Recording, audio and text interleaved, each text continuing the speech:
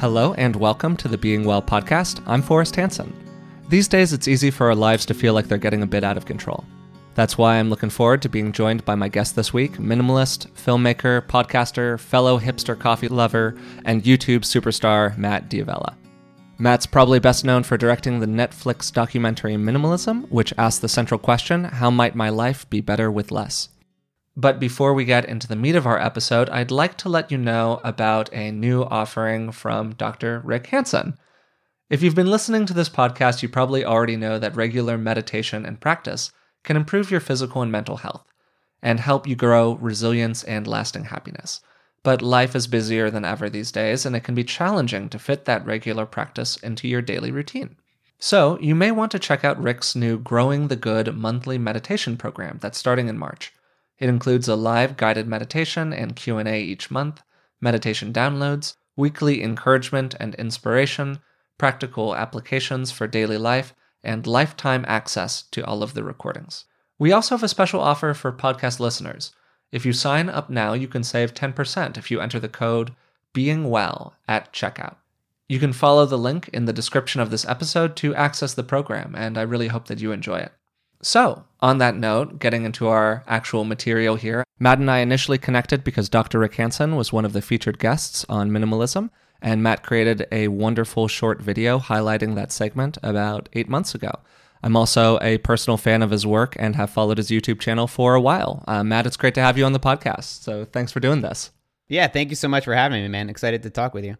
Awesome, for sure. So in a recent video that you shared, you mentioned that you were planning on doing a variety of different habit formation challenges each month for the next year or so, things like taking cold showers or giving up sugar.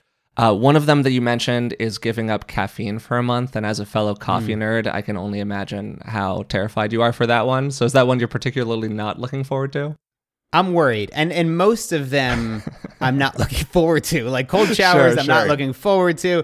And I think that's the point, is that sometimes we get a little bit too comfortable and we forget what it's like to push ourselves to a place to feel discomfort and actually to overcome something that's difficult. And I think it's just a good practice to test those limits every once in a while. And coffee, it's a part of my daily routine. I don't drink too much, but at max 2 cups, but minimum 1 for the past maybe 5 to 10 years. Wow. And I have actually tried to quit coffee and to give it up, and not to do it forever, but just like, hey, it'd probably be good to take a month off. And then within 4 days, screaming headaches, just saying like, I cannot get any work done right now, so I need coffee or else I'm not going to be able to push through, and I'm going to be so unproductive. So I'm trying to plan ahead with that 30-day challenge, where maybe if I can't work for a week because my headaches are so bad, I'm still able to actually have stuff that's in the queue and ready to go. Yeah, out. For sure. I mean, if you can carve it out in your schedule, that's great. I remember one of the first videos I think I saw of yours was the one on Zen and the Art of Coffee, where you had your friend come in and critique your coffee making procedure. I just thought it was completely hilarious. For me, I love having it, as you mentioned, kind of as a part of my morning routine. So how important to you is that feeling of routine to start your day? Routine is really important to me. And even as we discussed a little bit before the podcast, it's just traveling has always been tough for me. And I have traveled quite a bit since I started working professionally around the country first. And then eventually I got a passport and I started traveling internationally. And while I love the experience and I enjoy doing it a few times a year, it can be really disruptive to your schedule. So I have tried to even do videos covering how can I stay healthy while on the road. And I realized that you have to build completely new routines because you don't have the gym that you normally have. You don't have the access to the coffee brewing kit that you normally have. Sure, yeah. So you have to be very creative and proactive before you even go on the trip. But having my routine on a daily basis, waking up in the morning, making a cup of coffee, checking emails, having a glass of water, like the few things that I do, help to keep me grounded and also help to make sure that I'm productive and I'm actually doing the work that I wanted to do and pursuing the projects that really excite me most. So whether it's a morning or nighttime routine, they're not always set in terms of I have to do this and then this and then this. Sure, it's not a ritual, but it definitely has helped me a lot to stay productive. Was that a conscious process of establishing something like that, or did it just kind of happen organically?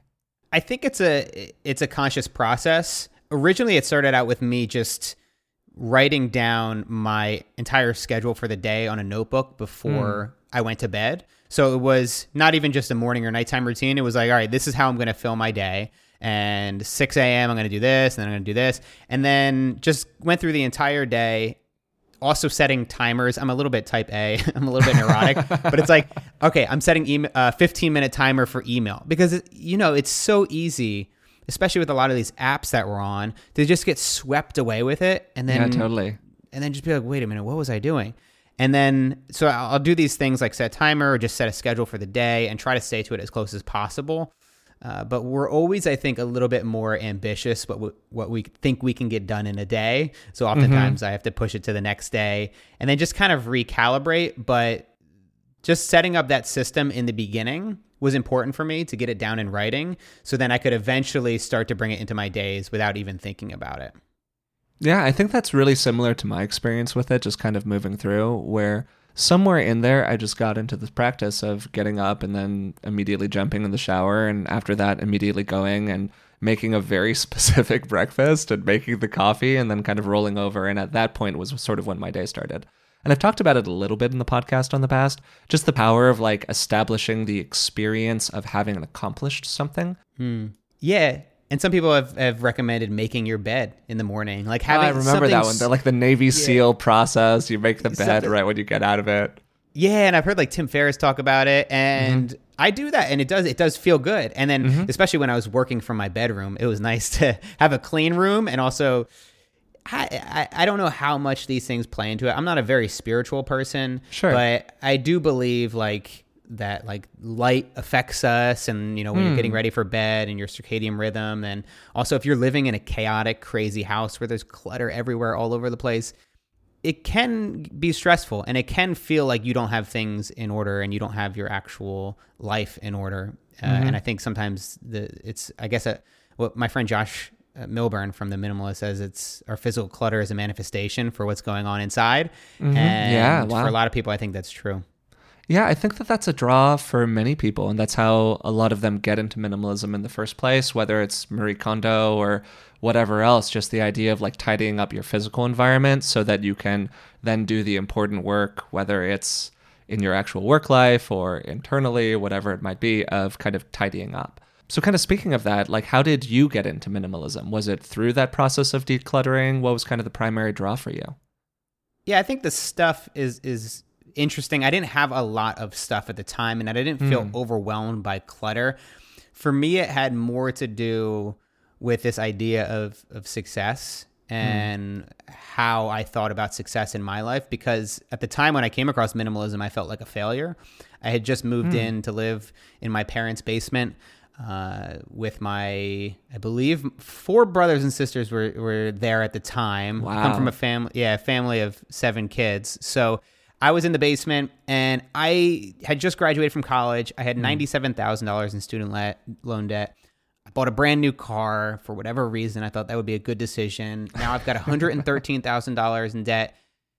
And I'm just like, I just feel like a failure. And I also feel so far off from a place of success because I thought I had to get all this stuff. I needed to get the flat screen TV. I needed to move out of my parents' house. I needed to get a nicer luxury car and do all these things in order to finally be happy.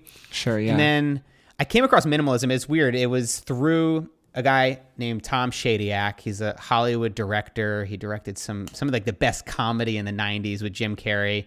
And he's got a documentary called I Am. But he was doing an interview with, who was it? Carson Daly. It was like Last Call with Carson Daly. And he just did this interview where he was talking about simplicity. He was like, simplify, simplify, simplify. It's like the most, life-changing experience to simplify your life. And he went from this massive 10,000 square foot mansion to moving into a trailer park, into a beautiful trailer park community in Malibu. And I just thought to myself, like, you can do that? That's an option? You don't have to go after all the stuff? Because I felt like internally I had to do that to prove to everybody that I was successful and to prove to myself that I was successful. But then I saw this guy who got everything, and it started to help me question the norm of success. And then from that point on, it was, let me go through this. And then serendipitously, I start to hear about the minimalists online and other people talking about minimalism. And now there was a name for it. And now they had a process and some steps that you could take to declutter your home and get rid of your stuff. And for me, it didn't take very long. It was maybe 3 days. And I had gone through all of my stuff and, a couple garbage bags of clothes that I donated and some trophies when I was in Little League that I threw out. And from that moment on, it was just the redefining of what I wanted my future to look like, which had the greatest impact versus the actual stuff. How would you say that you're defining success then differently these days? Like, how has that changed for you since you've embraced this kind of new philosophy? Yeah, so it's certainly not based around material things or items. And I try my best to be happy with wherever I am. So even if I'm in an apartment that's a little bit too small, that it would be great to have a 2-bedroom so I could have a studio to turn 1 bedroom into, I try to be happy and be thankful for what I currently have. And I think that's something that I didn't do before. Before it was always, I need this, and then I can be happy. But then when I started to make that shift to be like, hey, what can I be thankful for right now? Yeah. What can I be happy about? What can I celebrate?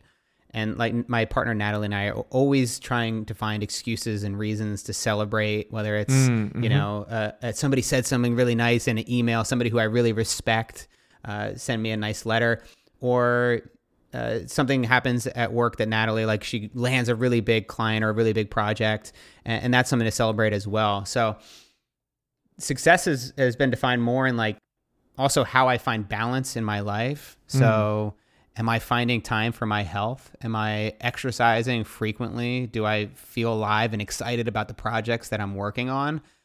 And it's not perfect. And I don't have a recipe for like, this is what it takes for me to be successful, because there's a lot of variables that, we need to always constantly push ourselves. And if I did the same exact thing every day for work for 20 years, I think I would be unhappy. So in a lot of regards, it's about pushing yourself, and even going back to 30 days of cold showers, making yourself feel uncomfortable, testing yourself and doing things that you never thought you could do. Those are the ways that I try to find success today. When you think about why most people leave their jobs, oftentimes I don't think it's about money. I don't think it's that this company's not paying me enough money. Yeah. It's that they don't feel like they're growing. This rat race does start to develop where you keep climbing up. And a lot of times when you're climbing up, you may not be doing work that actually you love. Maybe when you started, you were, a video editor, and that's what you really love to do. And video editing was your passion. But then eventually you become, an assistant producer, and then a producer and a director. And then you realize, like, wait a minute, I'm doing work that I'm not fulfilled with. And I think that's why you need to constantly ask yourself questions, and you need to check in with yourself, whether it's every 6 months or 12 months, like you do with personal finance, where you need to realign and readjust your finances because you have more stocks now than bonds. And you have to just make this mental check and then put it in your calendar. Every 6 months, I'm going to do a check-in with myself, make sure that I'm still happy, make sure that I'm fulfilled. Amber Ray does this really cool thing where she does a daily practice of it, where she goes through her notes and she will write whether, did something drain me of energy or did it give me energy? And then it's just a daily process for her to see which items on her to-do list she would love to continue to do and which ones she might want to eventually delegate or hire somebody to take care of in the future. Yeah, I think that's a great framework. And it also really dovetails with a lot of the things that we touch on throughout the podcast and in Dr. Hansen's work in general, just the idea of fully experiencing a positive experience so that you can take it into yourself and use it as a resource to build changes in neural structure and function over time, that the brain adapts by feeling those positive things. As you were talking about with your partner, just kind of really feeling opportunities to find those good experiences, or really identifying the things in your life that are leading to positive growth for you, as you were describing in that method right there. Yeah, by the way, too, that interview with Dr. Hansen was one of my favorite in minimalism. And it was, awesome. I think, one of the first true experts that we interviewed. Because we talked to a lot of bloggers, and they're experts in their own right, but they're more on like their own anecdotal, like this changed my life in this way. But talking to Dr. Hansen was eye-opening, and I think he definitely changed the shape of the film and helped me to understand what's actually going on and why people aren't happy. When I asked him that question, I'm kind of bummed out. I didn't get to include this in the film, but I did include it in that short video you mentioned. But I said, like, why are most people discontent? And then there's this pause where he just waits for like maybe 5 seconds, and he's like, greed. And then he goes on to talk a little bit more about why we're unhappy, is because we constantly need more and more and more, and we can't just sit still and actually be happy. And then also providing a framework to be able to actually turn that around, to be able to focus on the good and not give so much power to the bad. Yeah, no, it was great to see the piece, and it's also really great to hear that, by the way. That's a wonderful story and a wonderful note, and it's really appreciated. I think that for a lot of people, part of the process is about understanding what they actually need and recognizing that they do have fundamental needs inside of themselves. Because we've turned needy into a very bad word socially, where it's this real negative to be quote unquote needy. But the reality is that we're all needy fundamentally. We all have needs that we have to fulfill in a variety of different ways. And if we don't do that, we're going to be unhappy. And I think that a lot of people think that they can just kind of like suppress their needs over time. And if they just push it down, it won't be a problem. And they can kind of soldier on and keep a stiff upper lip. And that works for a while. You know, you can go through bursts of just kind of getting things done in life. That's really important. But long term, it's going to burn you out. And it's not actually going to fulfill you on a deeper level, which is why kind of this whole process of recognizing the things that really do bring you joy, to your point, is so important, I think, for just a healthy and happy life, kind of more long term. Yeah, one of the lessons I got recently from an interview with Greg McKeown, which hasn't come out yet, probably it will in the next month or two, but it's this idea of allowing for some buffer time. And I do this in other areas of my life. I just never really thought about doing it to my personal and work life in general. So when you're going to go out on a date or you have a meeting with somebody and it's going to take 30 minutes to get there, people who maybe aren't thinking ahead, they leave with 30 minutes to go. And always something happens, and then you can't find parking, or you end up parking 5 blocks away and you got to run there, and you're inevitably late. This drives me crazy, by the way. Yeah, if it takes you 30 minutes to get there in Google Maps, that doesn't mean that you should leave with 30 minutes. Exactly right. You're walking out the door with 30 minutes to go, and I'm just like, oh my God. All right. Yeah, it's never going to work out right, because by the time you get down to your car, you're already late. Like you're already 2 minutes right there that was added onto the trip. So I always add buffer time when I'm traveling. I add an extra 15 minutes. If you get there early, I'm early all the time. Maybe I'll wait in my car if it's a podcast that I'm going to, like I'll do this where if I'm going in person to meet somebody for a podcast, I'll wait for 15 minutes around the block like a creep and then pull up when it's the actual time, because I would rather not have to worry about traffic, stressed about it the whole time. And I think that's what Greg was trying to say that we should do with our personal lives. So, if you think that it's going to take you till 5 p.m. to get your work done, then just understand that it's probably going to take you till 5:30. But make sure that you have buffer in there between that next activity. So you're not just going like, I just got done with work, now I got to make dinner because my wife's going to be home, and then I got to do this, and then I got to do this, and I got to do laundry, and then I got to stack everything back to back to back without breather time.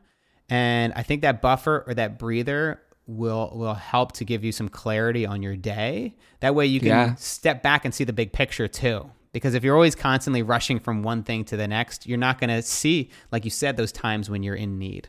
Yeah, for sure. I was talking with Lori Deshane in the last interview that I did semi-recently, and she's the editor of tinybuddha.com. And she had a comment that I thought was really, really impactful for me, which was this idea where she was getting to the end of the day, and she had worked really hard throughout the day. But at the end of the day, she didn't feel like she'd accomplished anything. And I really resonated with that. That was very resonant with me. And what she said was a big turning point for me was when I stopped viewing this as a moment of like me being bad and more as a moment of my to-do list being bad. And that was a big game changer for me also, just internally going, wow, that's a really interesting reframing, where if you're working really hard throughout the day and you get to the end of it, and you don't feel accomplished, you don't feel like you X'd enough off of your to-do list, the problem was probably with the to-do list. There was probably a sense of sprawl that happened, as we've kind of been talking about here, where the task just kind of got out of control. and you were rolling constantly from one into another without the opportunity to take that breather and kind of go, whoa, I've actually done a lot today.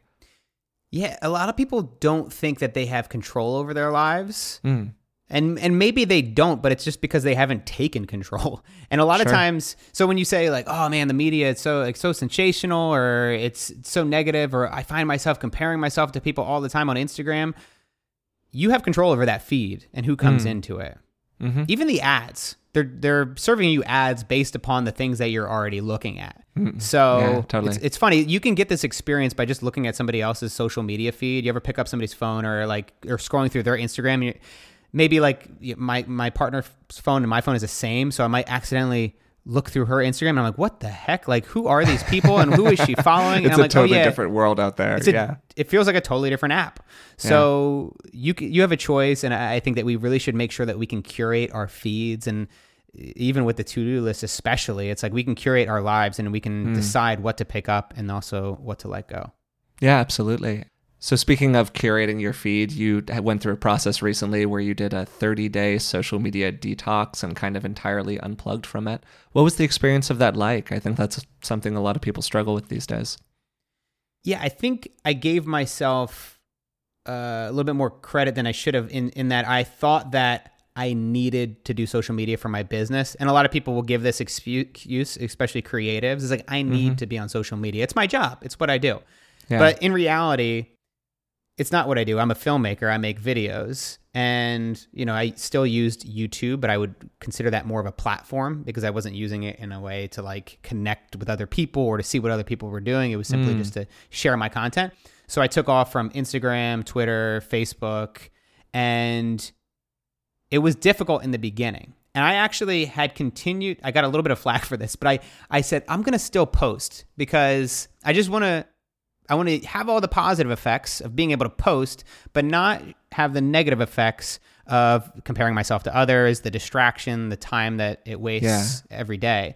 I mean, it sounds like if you can pull it off, it sounds like a great mix. Yeah, but then I didn't have the feedback loop anymore, within a week, I decided, like, I just stopped posting. I just stopped caring. I didn't care what people were saying. I didn't care. And I was like, I don't have the time for this. I got all this other stuff that I need to be doing that's way more important than social media. And then I started to realize that a lot of Instagram specifically is people trying to look cool and not exactly people who are making cool stuff. And I would rather make cool stuff than spend 30 to 40 minutes trying to make myself look really good and find the best angle for this photo that I can share today. And to each their own. People have built careers and businesses on Instagram, but I have found that for me, the negative effects of it, the hour to 2 hours, I think most people spend 4 hours on their phones every day, most of it on social media.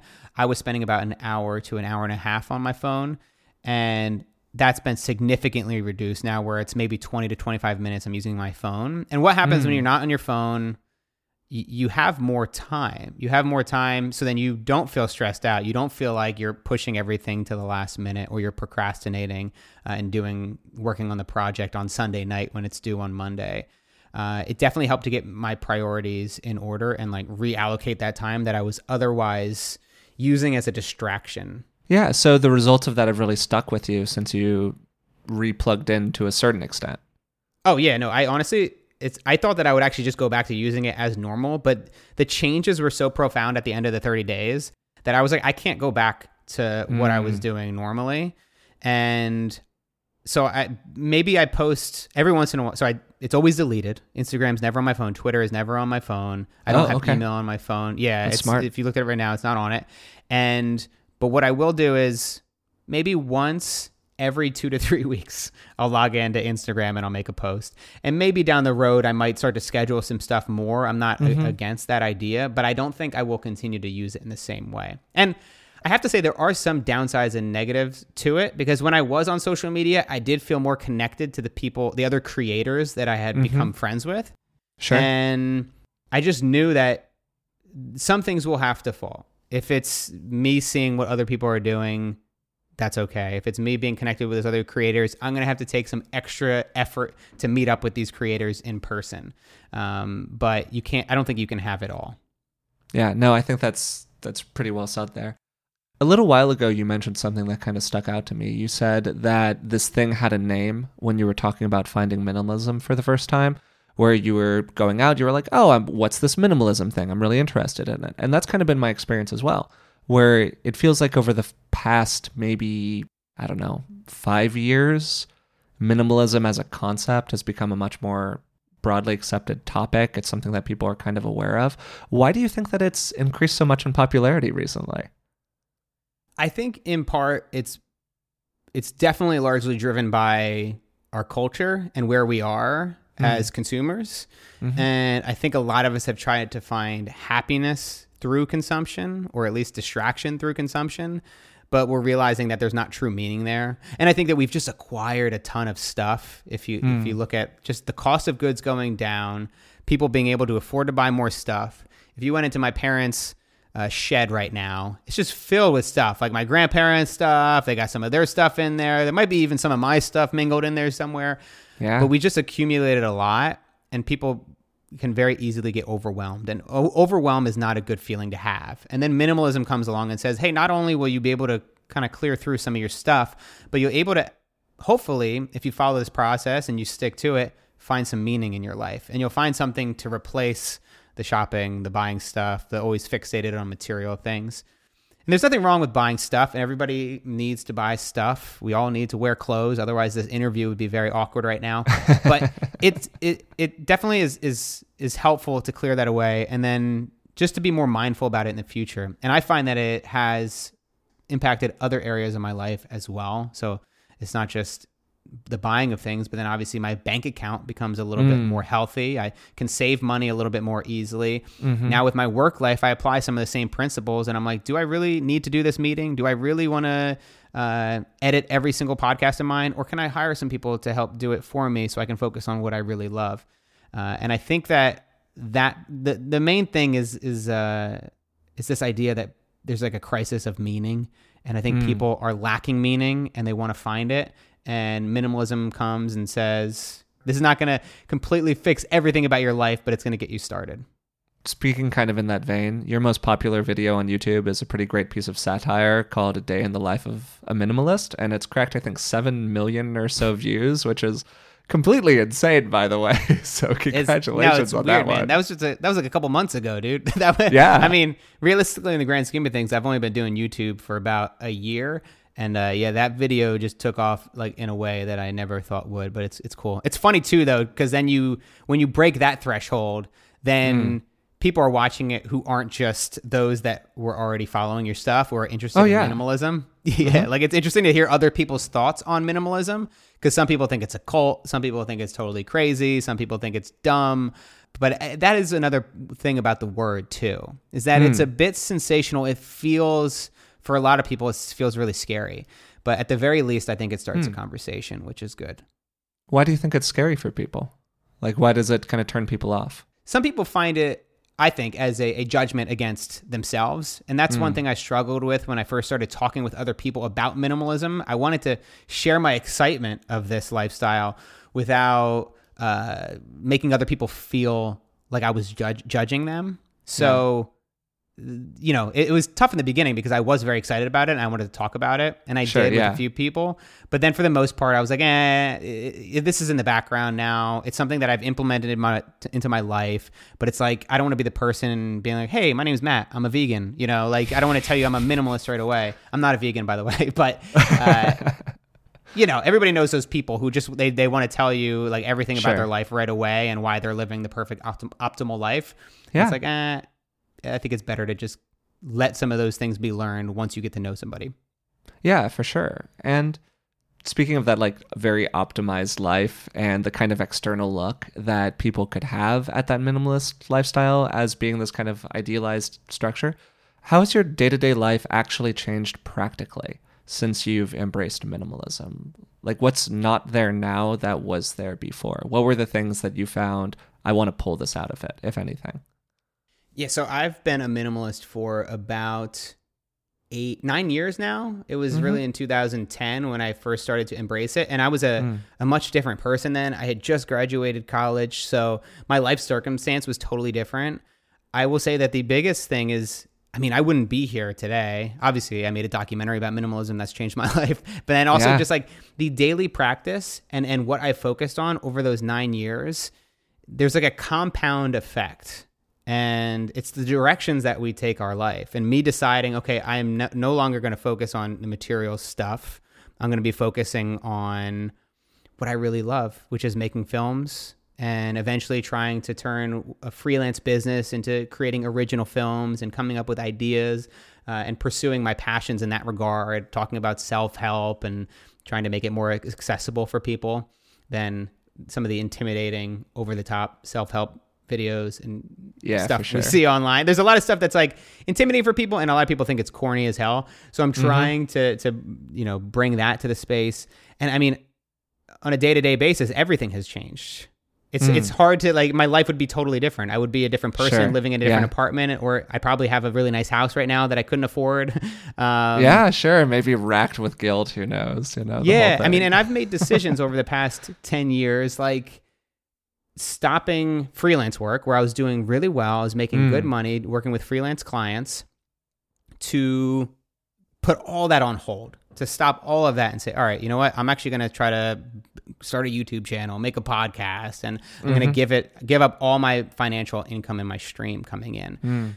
And that's something that I don't think I would have done if I wasn't focused on what was really valuable to me and really important to me. If I hadn't asked those questions about myself, about what I wanted out of life and what I wanted to give to this world, then I don't think I would have made those kinds of radical decisions.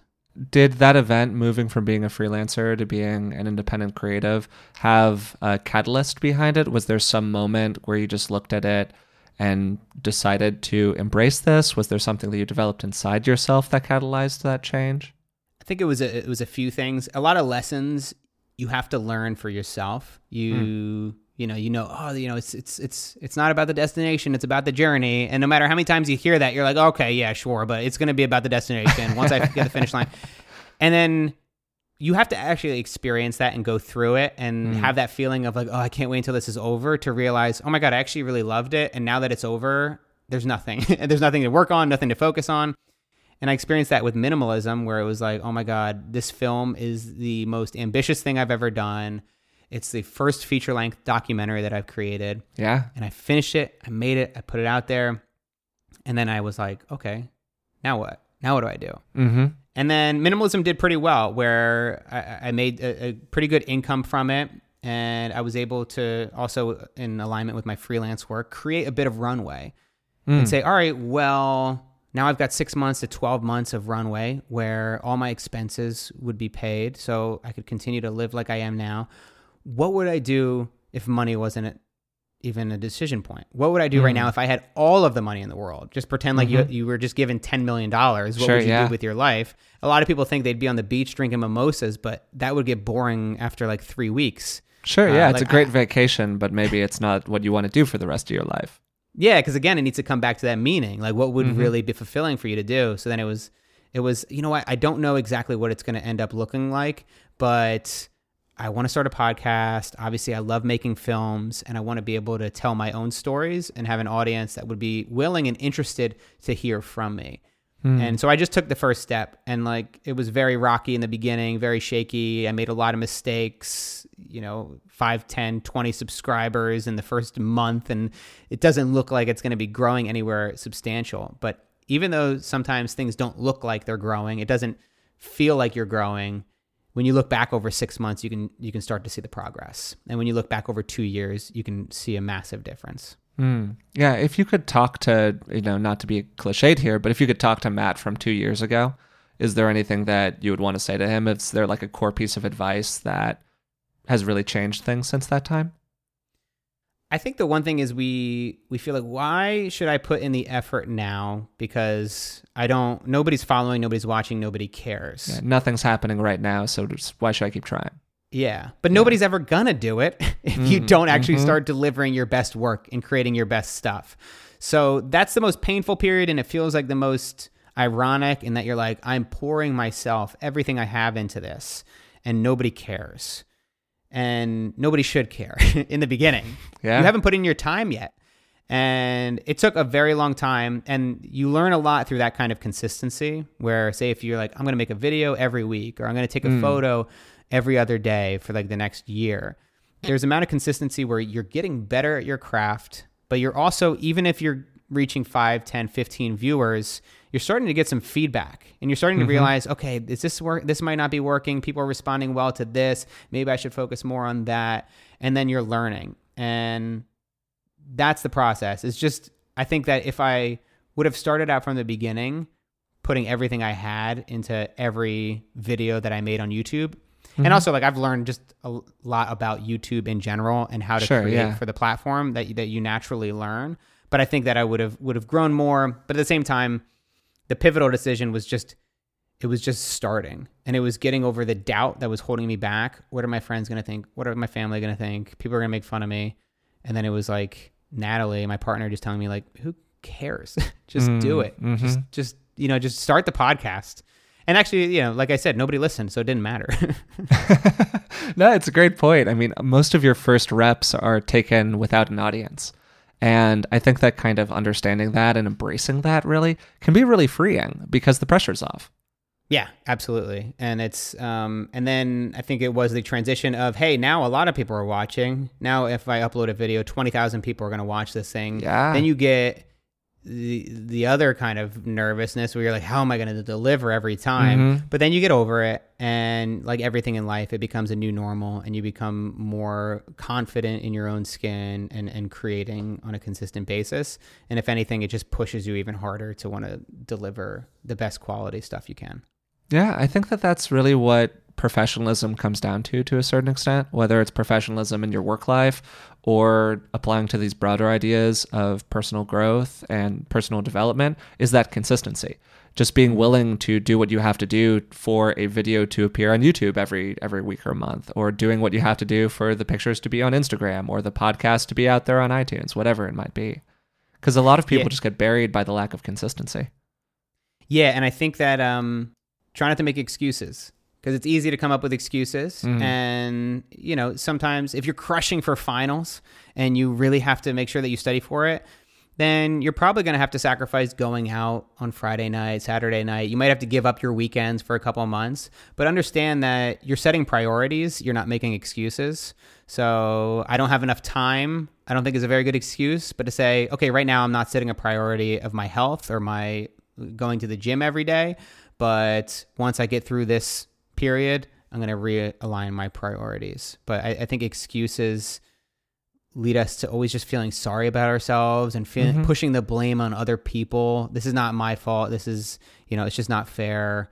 These are excuses that I don't think are helpful for us. Yeah, for sure. So to return to the film Minimalism for a second, you have a bunch of great videos on YouTube which go through the process of making the film, and I don't want to step on those too much. If you want to check them out, I'll be linking to them in the description to this podcast. I think it's a great story. But through that process of making the film, was there one moment or one experience that you had in it, whether it's a funny story or a time where you were talking to an expert, that really kind of stands out to you as being particularly impactful in the whole process? I think the biggest thing that I take away from it is the film that never happened and the one that eventually did. And it was what we call the Fargo incident, which is I decided after 2 months of sitting on the film, so we edited the film and we started submitting to film festivals. We got into a couple. I ended up watching it at one of these festivals, like sitting in the audience, being with a crowd of maybe 30 people who were watching it with me, seeing it from that vantage point.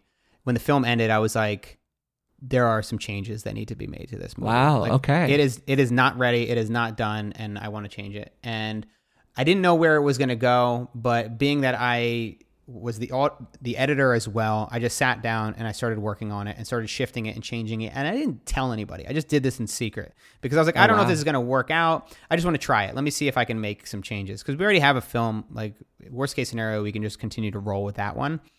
And then before one of our screenings, I brought it to Josh from the Minimalists, and I said, "Hey, dude, I recut the whole film, and I think this is what we need to do for the screening. Like, we need to show this film." And then they all, like, he watched it along with Ryan and a couple other producers.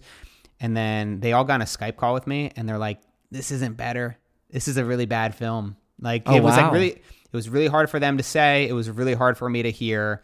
And it was, in a lot of ways, heartbreaking, because I thought in that moment I couldn't actually change it. I wouldn't actually be able to create the film that I wanted, and we'd be stuck with the original film. And I left that call, and it took me a couple days, but then I realized, I was like, no, like, I am so convinced that this film is not ready yet, that it's not done. And this Fargo version may not be the version either. This may not be like the final product, but I know that the original film wasn't it either.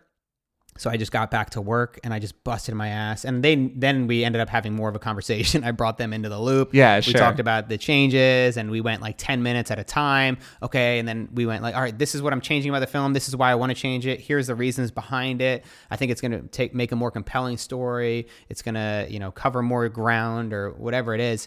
And it was a battle for sure. Like, we both had, like, me and my producers had different ideas and opinions about what was the best version of the film, but I just kept working at it, and I was relentless. I was like, this is my shot. This is my chance to make the best first film I ever can. And I'm like, how many times are you going to be able to make a documentary about minimalism and about simple living? Like, this is a movement. There's one chance to do it. So I just, I sacrificed a lot during that time, and I worked 10, 12-hour days a lot of times. And I did everything myself, and the edit it from the sound design. I had a friend help with the color grade, but I did all the editing. And then eventually we got to a film where, I don't know how we did it, dude. I'm not joking. Like, it was down to the wire where we had like a week to finish it, and everybody's like, yep, this is it. I was so happy. Like, wow. I sent it to them, to Josh and Ryan, not knowing if they would like it, but knowing that this was the final version, that we didn't have a chance to edit anymore. And they just like replied back like, wow, like, this is it. That's an awesome accomplishment. Yeah. Yeah, but it just feels really good. It's like you wrestle with that as a creative, and just in life in general, you wrestle with the doubt, but a lot of it just comes down to believing yourself, and comes down to your gut, and just knowing for certain the direction that you want to take something, and not letting yourself put out mediocre work. Yeah, no, I mean, at a certain point, what you're describing is an experience internally where something just wasn't right, and you had to do what you had to do to get it to the point where you felt really satisfied and fulfilled about it. It kind of returns to that very first point you made, where you're redefining success.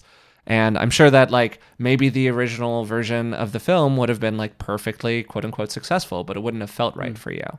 Yeah. And I think that that's really a great takeaway from that whole story, which is really great. I hadn't heard that before. Yeah.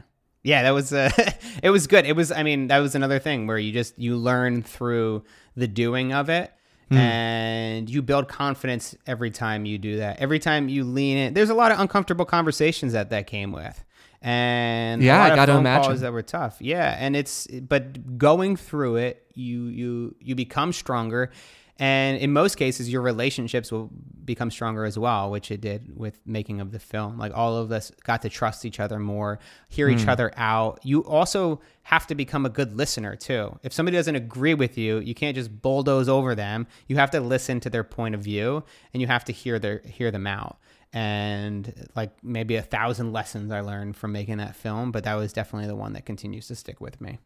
Yeah. So one of your favorite quotes that you mentioned during, I think it was a podcast, is also one of my favorite quotes. It's "Everyone has a plan until they get punched in the face," from the great Mike Tyson. Do you have a punched in the face story that particularly stands out for you? Oh, I've been punched in the face a lot. Not terribly though. Like, I've been pretty fortunate in my life that there haven't been too many horrible things. I mean, one, and this is the first episode of my podcast, I talked about it, is this story of doing a reality show for a show on the channel E. And, I was freelancing. I didn't have a lot of money, and I needed to take every job I could get. And this job came to me, and it was for a camera operator using a camera I had never used before. And I said, yes, I absolutely can film with that camera. I use it all the time. And then I got the camera like the night before so I could just run through it, and I'm learning it. And I'm just, okay, there's the record button, great. There's like the playback button, great. And then the next day I go and to the shoot, and it's a bit overwhelming just being on a set of a reality show and having a crew talk in my ear, having an earplug where they're yelling at me, like they're like, push in. And I didn't know what that meant. They meant zoom in, but I didn't know if they meant like walk in or zoom in. Yeah. So I was doing a little bit of both and it was really uncomfortable. And then there was one moment in particular, apart from the fact that I had actually recorded in the wrong settings the entire day. Oh man. Yeah. And so it was like, oh, it was bad. It was like shooting an SD versus HD. It was like a really bad mistake that I don't know if they were able to salvage. There was one moment where this person went on a crazy rant about her daughter who was competing in this talent show. And then I was hitting record in between takes. And the producer caught me and said, well, are you hitting record? Don't worry, just keep recording the whole time. And the very next take, this woman had this crazy rant that I had to capture. And then I looked at my camera and I realized that I wasn't recording. Oh, no. And I didn't say anything. I didn't tell anybody because I was like, there's no way. I would rather never work with them again because I didn't want to anyway. I was like, this is horrible. I really don't enjoy this. Than to ever have to have that conversation of I did not film the take that you so desperately wanted. Needless to say, I never heard back from them again.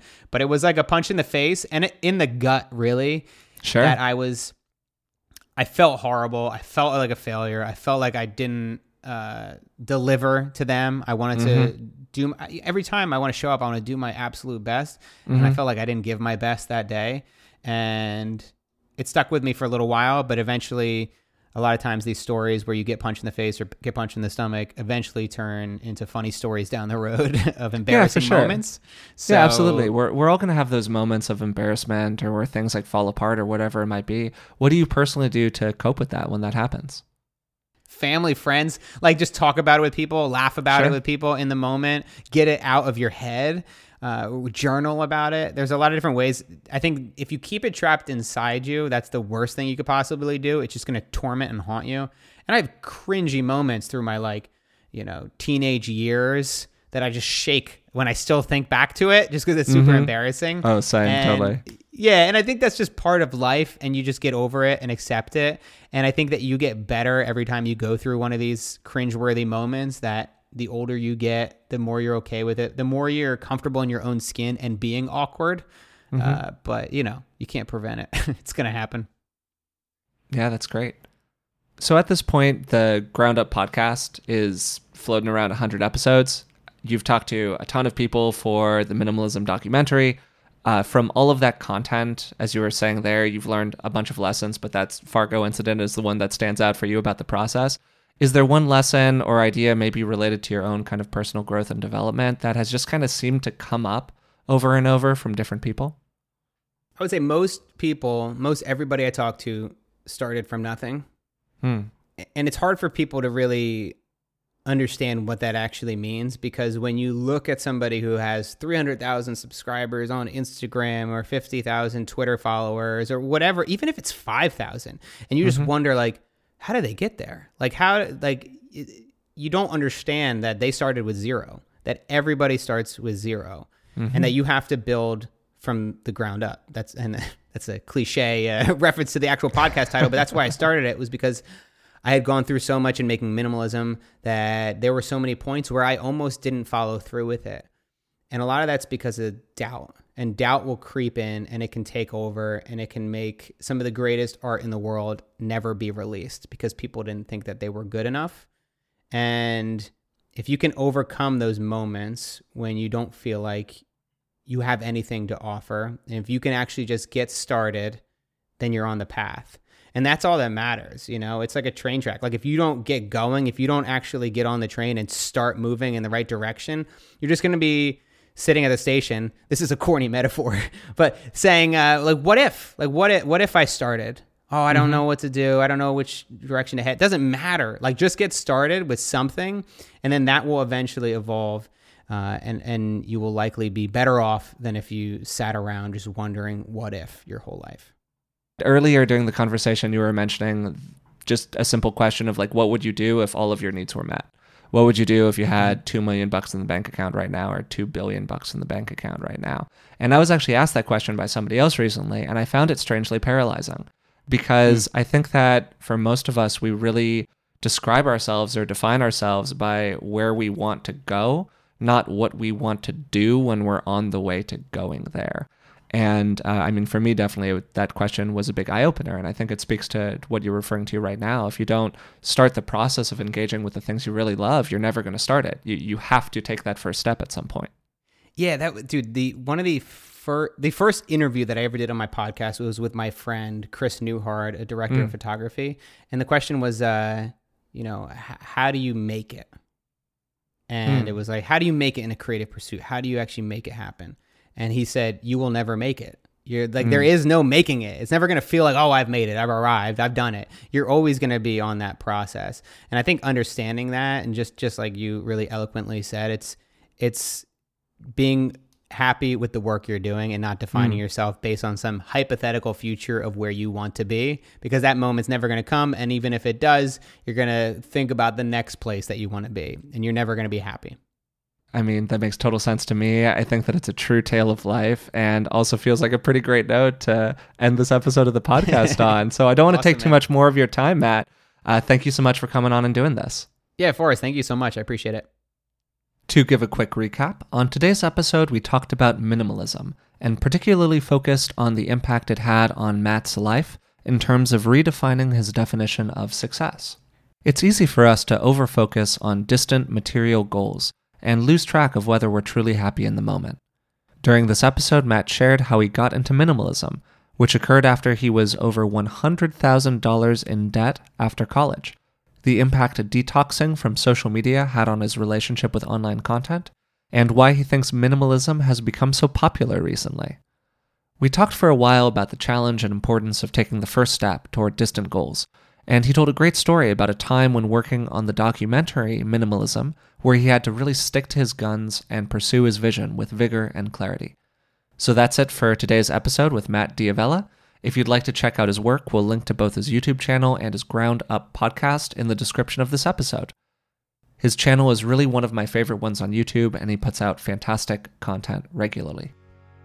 If you enjoyed today's episode of the podcast, we'd really appreciate it if you would take a moment to rate the podcast and subscribe to it through the platform of your choice.